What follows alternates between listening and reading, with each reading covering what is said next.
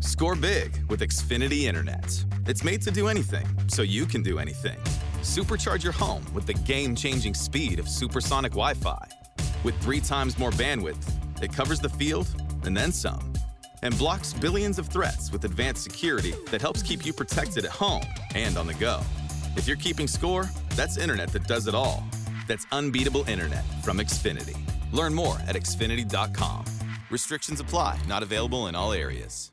All right, let's go ahead and get back into football and bring in a coach from one of our RE/MAX Big 3 games, Shawnee Mission Northwest coach Bo Black. And coach came up short last week against a good old Olathe North team, but a lot of good things there. And like we were saying beforehand, I got to watch that on Spectrum Sports. And, Malik is making plays.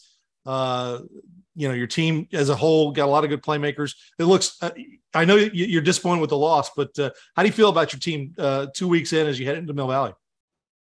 Well, there's always things that you want to fix, whether you win or lose, and just a really young football team, especially on the defensive side. But I've been extremely happy with their effort, and it's a group of kids that want to be good, so they come to practice every day and work hard, and feels like there's a lot of things that we can fix and will continue to fix.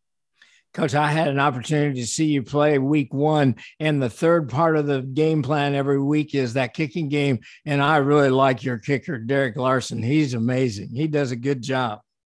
Well, he does a really good job, and he kicks off for us and kicks extra points, and he punts. And actually, we have another kicker in Olivia Anderson who gets to rotate in there once in a while just because she's extremely good as well. We're really blessed to have those 2 kids, both underclassmen. Well, and as you go into a game with Mill Valley, that third phase of the game can be huge because they're so solid on all phases of the ball. When you look at Mill Valley, let's talk about their defense. They haven't given up much, maybe not played the same caliber like you guys did in Olathe North last week. What do you see that your offense is going to have to do against their defense? Well, this would sound very cliche, but we're just going to have to play extremely well. They're so well coached, and I get caught up just watching them as a fan once in a while because everybody on the field does exactly the right thing on every play in all 3 phases. Defensively, their outside linebackers make great reads, and their inside linebackers make great reads, and their defensive line is very physical. And when they're in man, they have play great technique and have good athletes back there. So it's just another Joel Appleby coach football team. Coach, talk for just a few minutes about your offensive line and how you feel about them going against Mill Valley's front 4 and 7 people. How do you feel like you've got to play this week? Well, our philosophy offensively has changed a little bit. We've been really blessed to have some experienced quarterbacks over the last 4 or 5 years. And, this year we're playing a sophomore that just turned 15 in early summer and really don't want to put him in a spot. He's going to be very, very good someday, but it's still this varsity speed of the game, especially early on this year and getting him experience. So, we are leaning on that offensive line. We have 3 starters back, led by Cody Malin, who's a 3-year starter, and feel like they're gelling very good as a unit and getting better each and every week. So, in the past it might have been what's the defense giving us and trying to stay balanced, but we have to be a solid running team throughout the entire season.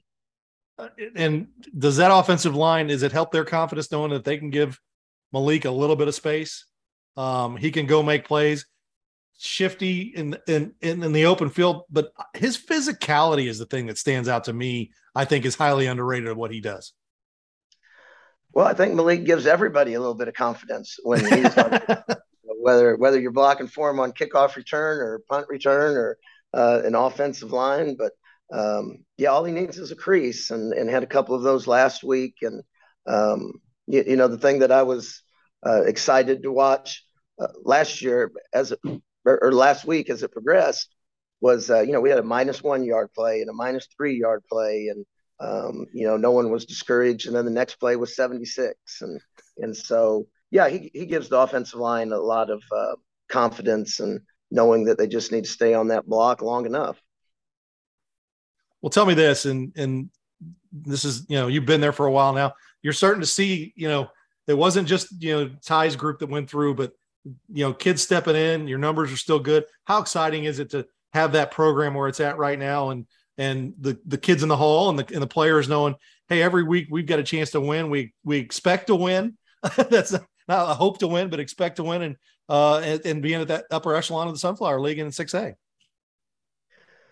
Well, it's a good feeling, obviously, to have. The first couple of years here, if you played football, you got made fun of, and I thought I was in a different universe than anywhere that I've ever been before. But from that standpoint, it's back to normal to the extent of kids want to play football and they want to work hard, they want to be successful, and they want to be a part of something that's bigger than themselves. And so we've kind of based everything that we've done just on relentless effort and being accountable to yourself and respectful and competing each and every day. And our kids have bought into that. And maybe in a year where the overall talent isn't quite what it's been the last 2 or 3 years, when your kids can play extremely hard and expect to win, good things have a chance of happening. Well, Coach, it should be a fantastic game. Good luck, and we appreciate you taking time with us. Thanks a lot, guys. Really appreciate it.